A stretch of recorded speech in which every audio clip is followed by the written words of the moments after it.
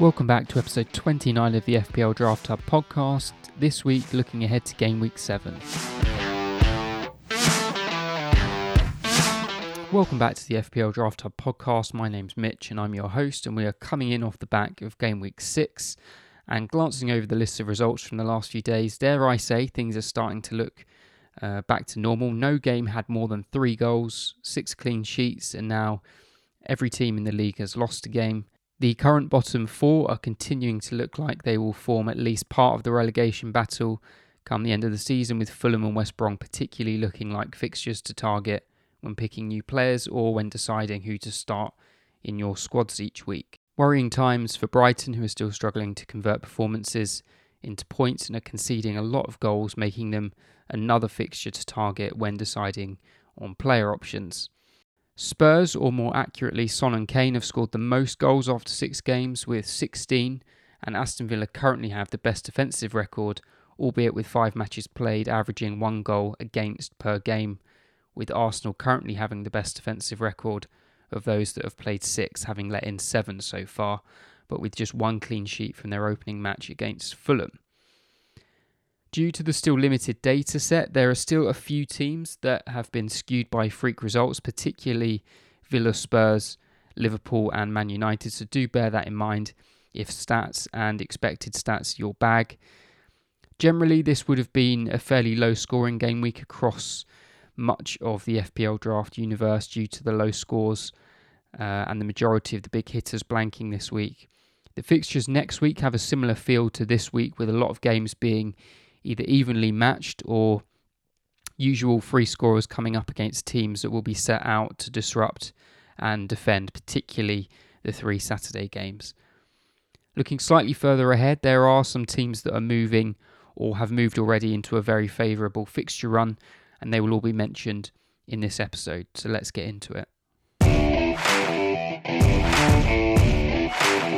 So, as always, let's get into some of the main picks by position, starting off with goalkeepers, and just one to mention this week, and that's Meslier for Leeds, who is averaging a very respectable 4 points a game after 6 matches, which is better than some would have predicted pre-season.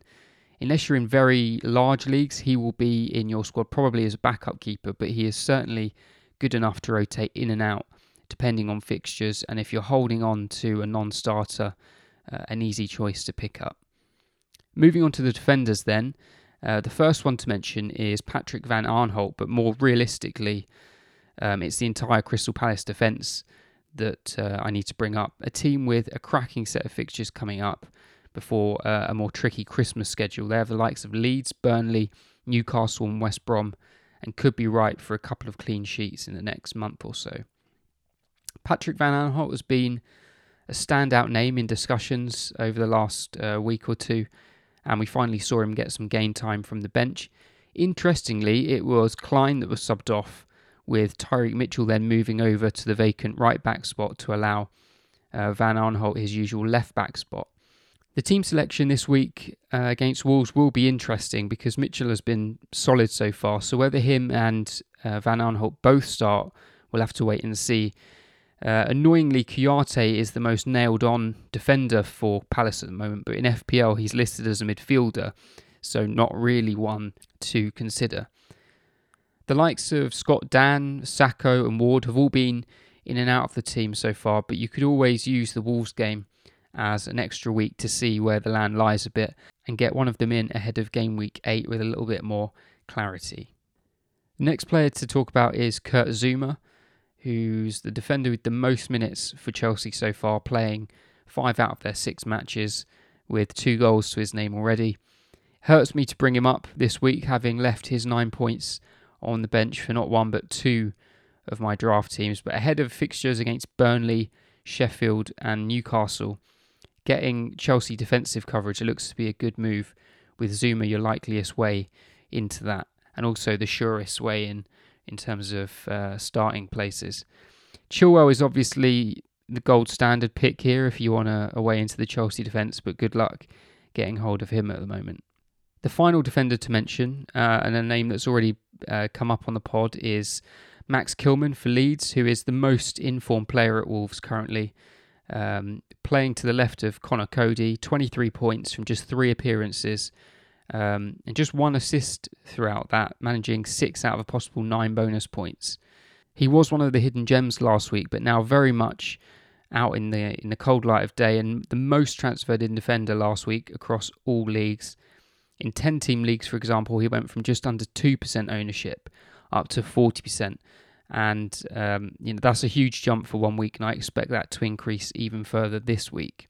If he's available in your league, definitely one to consider, but I would bear in mind that Wolves' next fixtures are less than ideal, but they do have a couple of home games that look okay against Crystal Palace and Southampton in the next few weeks. On to the midfielders then, and the first one to mention is Wilfried Zaha for Palace. Can be a frustrating player to own in FPL, as you'll eye up a cracking run of fixtures, as I'm doing now, and expect big hauls only for him to disappoint and probably end up with more yellow cards than goals. Not been the case so far. 48 points from 6 games, so averaging 8 a match, which puts him right up there among the top performers so far. I've already mentioned the fixture run when talking about the defenders. The only reason really to bring him up today is to speak to those that own him and to urge you not to be tempted to trade him away unless you're getting some serious value for him. But for the majority, it will just be one you have to try and lure away in a transfer, but expect to pay a high tariff for him at the moment. The second midfielder is Diogo Jota, who should represent a more realistic waiver target for some of you this week. He got his second league start since moving to Liverpool and scored the winner to bring his league total to 2 goals from his opening 4 appearances. Whether we are likely to see Liverpool continue with 4 out-and-out attackers remains to be seen, but it is clear that Jota is the clear 4th man behind the usual trio and will either feature off the bench or come in to cover injuries across that front line should he need to. Definitely too good to be scoring points for the waiver pile, and will be hot property on the waiver wire ahead of game week 7. His ownership is just over 50% in 8-team leagues, and that climbs as the league sizes increase. For me, he should be picked up in leagues with 6 or more managers at a minimum, and even if his appearances are largely off of the bench, he would be more valuable to me than comparable players that will start most games, like a Saint Maximin, Pereira for West Brom, or an Adama Traore, and possibly even Leandro Trossard on recent form. He just looks like he's going to be a very useful, efficient and capable addition to Liverpool's squad that will need to keep the goals coming if their defence struggles like many predict, and he could be weighing in on that and could even get more goals than Bobby Firmino this year. On to the forwards, and there's only one place to start, and that's Patrick Bamford. Now, for the majority, he will only represent a potential trade target, and following on from his hat-trick against Villa, now is probably not the time to try, as you will be paying top dollar for him. This is more of a note for those in smaller leagues of 6 and below, where he is still sat on a sizable chunk of waiver piles. Up to 30% of leagues he's free in, the smaller you get. He's currently, without doubt, in the top 12 strikers for FPL, so should only be on the waiver pile if there are less than 4 managers in your league. The second striker to mention, and I'm surprised I'm mentioning him here because I penciled his name in into the hidden gems section before I'd looked at his ownership stats, but was surprised to find that his ownership is actually really high, and that's Batshuayi for Crystal Palace. But I guess that's not surprising because starting strikers are hard to come by these days. He's now had 2 consecutive league starts and has notched an assist in each game. I don't love the idea of having Batshuayi as one of my strikers, as I don't see him scoring too many goals, and Zaha remains the solitary fulcrum that Palace's offence revolves around.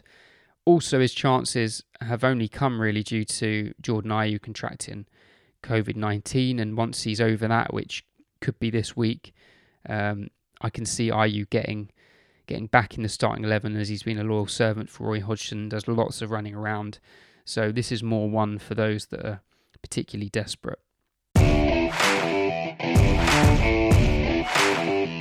Let's talk about some hidden gems then. So all of these, for those who are new to the podcast, are players that have less than 10% ownership, so in theory should be available to more than 90% of you, depending on your league size. Now, I'm going to start with a slightly more general pick, which is the West Ham defence. Now, once West Ham get through the weekend match against Liverpool, they have one of the best fixture runs in the league, which is a reward for the horrible start they've had, which has already included games against Arsenal, Wolves, Leicester, Spurs and Man City. Up until the end of Jan, the only standout tricky fixtures on paper are Man U at home in game week 11 and Chelsea away in game week 14. Now, West Ham have performed well above expectations so far and could have a very good season if they're able to reproduce these results against the teams in and around them. Their success has come with a back five, which seems relatively settled at the moment, with Masuaku on the left, Creswell, Ogbonna and Balbuena in the middle, and new addition Soufal at right back, or right wing back. The safest options from that group are probably Ogbonna and Soufal, as their places seem quite nailed as it stands and should remain the same even if they revert to a flat four. On the left, Creswell and Masuaku could end up competing for one spot if they go for a back four, but both seem like decent picks for now. Balbuena is the most at risk, with direct competition from Issa Diop, who's yet to return to the team since having a positive COVID-19 test, which he got in the same testing window as David Moyes did. The only complication is that Balbuena has played pretty well in Diop's absence, and if you look at centre-back combos when they play in a back four, the combination of Diop and Balbuena actually has the highest win percentage, I think of around 44%, so might not be as straightforward a swap. Next is Fofana for Leicester. Fair to say Leicester got a fortunate clean sheet against Arsenal, but he continues to look solid, deputising for long-term injury Sionchu, and his ownership remains very low. Leicester's fixtures aren't too bad, with only a trip to Liverpool in game week 9 as a likely stumbling block before getting into the Christmas period. Following that, they have an attractive run of Fulham, Sheffield and Brighton. A few midfielders to mention now, and I'm going to start by going back to West Ham again, and that's in fact going to mention a couple of West Ham midfielders. The first is Souček. Now, based on the previous spiel I gave with regards to West Ham's defence, it's also reasonable to have a look at their attacking options, which is why I'm pulling out a couple today. So Thomas Souček is basically Moyes' new Fellaini, wins an incredible amount of balls at the back post and shows, he's got a great propensity for getting into the opposition penalty area as soon as the ball is worked wide. So far, he only has one assist to show for his efforts, but if you go back, I'm going back to a point I'm sure I've made on a previous pod, possibly even at the end of last season during Project Restart. Looking at his goal scoring data since the 18-19 season, he's got 33 goals from 94 games, including some Champions League goals for Slavia Prague. Now, whatever your thoughts are on the Premier League being a step up, he's still getting his head on enough crosses, and a season goal tally of 7 or 8 goals seems achievable and would be a very useful income for your fifth midfielder spot. The second option doesn't have a single Premier League minute yet, and that's West Ham's new signing from Brentford, Said Benrahma. Jarrod Bowen is not going to be dropped anytime soon, and he's really going to be competing with Pablo Fornals in the current system. Now, he comes with a decent goal-scoring pedigree from the last couple of years in the Championship with 27 goals and 24 assists from 81 league games. If you're in some of the larger leagues, he's going to be one that I think you're going to have to take a punt on early. But if you're in some of the smaller leagues, he is probably one that you can wait on for a few more weeks just to see how he'll slot in. The last midfielder is another newcomer to the league, and that's Cengiz Ünder, Leicester's new Turkish winger who they brought in from Roma. Plays on the right wing, and the current custodian of that spot, Ayoze Perez, has really done nothing so far this season to cement his place, and even found himself out of the squad at the weekend with no talk that I've heard of an injury to rule him out. Ünder assisted Vardy's goal brilliantly and looks like the only attacker in that Leicester team able to match Vardy's pace on the break, meaning the crosses are going to be able to come in a bit more laterally rather than from the kind of traditional Leicester way of a quarterback pinging forward diagonal ball that Vardy can run onto. His numbers aren't massively exciting if we look back at his career so far, with his best season in recent years bringing in 3 goals and 7 assists, but he looks likely to see a run in the team and is available in the majority of leagues, so could be an easy direct swap for Perez if you're rightly looking to move on. His ownership actually dropped a decent chunk last week, maybe because he was still not getting his first league start. So if you're struggling in bigger leagues, you may be able to take advantage of that. And finally, the only striker worth mentioning really in this section remains Karlan Grant, who I discussed last week. Managed to get his first goal in the 1-1 draw with Brighton, and it was another match to assure us of his starting spot in the team. For what it's worth, I'd rather own Grant than Brewster, for example, who has comparatively much higher ownership.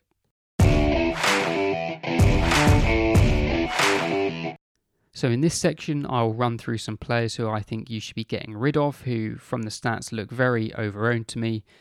The first one is Dean Henderson, whose ownership stats remain in the high 80s. Does not look like getting near the League 11 anytime soon. David De Gea's, continuing to do a very serviceable job in goals, so just not one worth holding on to. Moving on to the defenders, the first couple are obviously long-term injuries with Virgil van Dijk, whose season is done, and reading between the lines of reports coming out about his injury, it sounds as though he could have injured more than his ACL, which would push the recovery time towards 12 months, potentially even impacting his rank for next year's draft day. And as I said last week, an unfortunate loss for those that owned him, but time to move him on. The second one in that vein is Soyuncu, who's definitely out until 2021 and not worth keeping on the bench.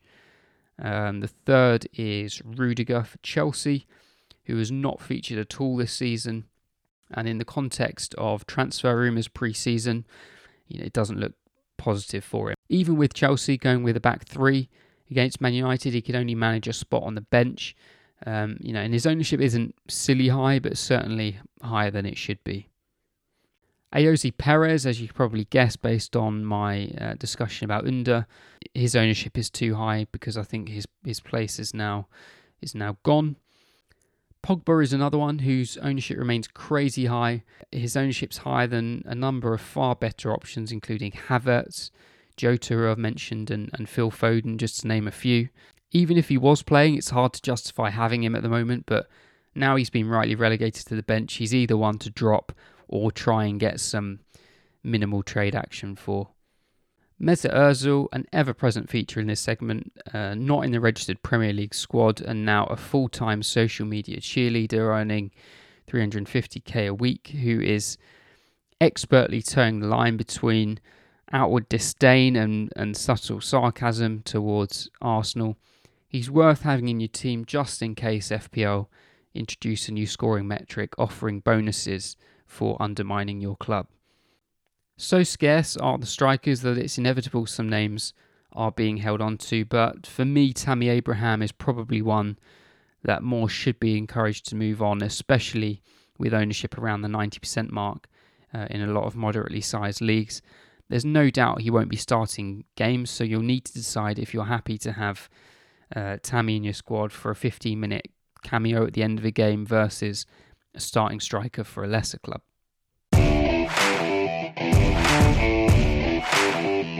Let's have a look at your draft FPL investment portfolio with some sell high and buy low picks.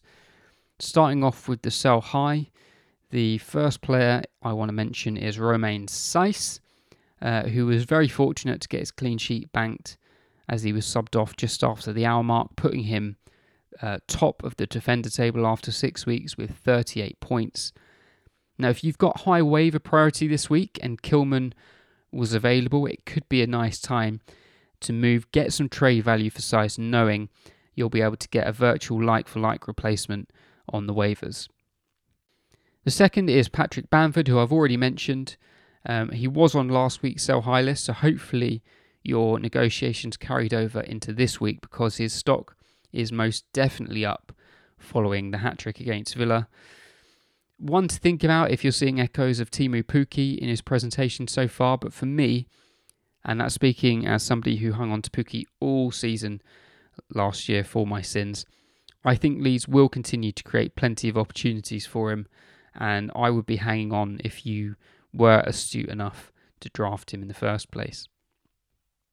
A couple of big names to mention on the buy low list this week, and bearing in mind, buying low is relative, and I'm not expecting you to swap anyone outside of the first round for him, but Aubameyang is the first one to mention because I'm sure owners will be starting to get cold feet, and if he is somebody you fancy, now could be the time to make a move for him. If I was drafting today, it would be hard to not take Kane and Son over him based on performances so far, with the rest of the pre-season big dogs in KDB, Sterling, Salah, Mane and Bruno still holding on to their reputation that they had ahead of the draft. So, if you do fancy Aubameyang, could be the time to try and get him in. The second one, generally one of the most underrated players in FPL, as managers have this blinkered delusion that he is a victim of Pep Roulette. But when he plays, he nearly always performs, and that's Riyad Mahrez. He looks to be a victim as much of anyone of Manchester City's recent off-the-boil performances. And while I can't be bothered to dig into the numbers, I'd be surprised if there has ever been a period before where he started 3 consecutive league games for City without registering any goal contribution. Now, an ungrateful owner of Riyad may be amenable to a sale this week, and it could be worth seeing if you can cheekily bundle a decent defender with a middle-rate midfielder and see what kind of response you get. So that's it for this week. Thank you very much for listening. A reminder that we will be having Friday night matches for the foreseeable future. So the waiver and trade deadlines will now be on Thursday evening. So make sure you don't forget, as a missed gem in the early weeks can be a real painful echo throughout the season. If you enjoy the podcast, make sure you're subscribed so that you don't miss any future episodes. And if you see us posting on social media or on the forums, I'd love to hear from you. The best way to contact is on Twitter at FPL Draft Hub Pod, and I'm usually able to get to most messages the same day. During the next international break after game week 8, there will be another opportunity to indulge in some more feature episodes outside of the week-to-week chat, and I'm already planning an episode dedicated to player trading. But if there was anything else you'd like to hear discussed and dissected, please do let me know, as there will probably be others that will feel the same. Likewise, if there are any areas week to week you feel I'm missing or just want to hear more on, then please do drop me a line, because feedback is always appreciated. So, best of luck for this week's waivers. Outside of the new signing madness in the opening weeks, this window feels like a big one as the leagues are starting to take shape. And whether you're currently flying high or struggling at the bottom of your leagues, as always, stay shook.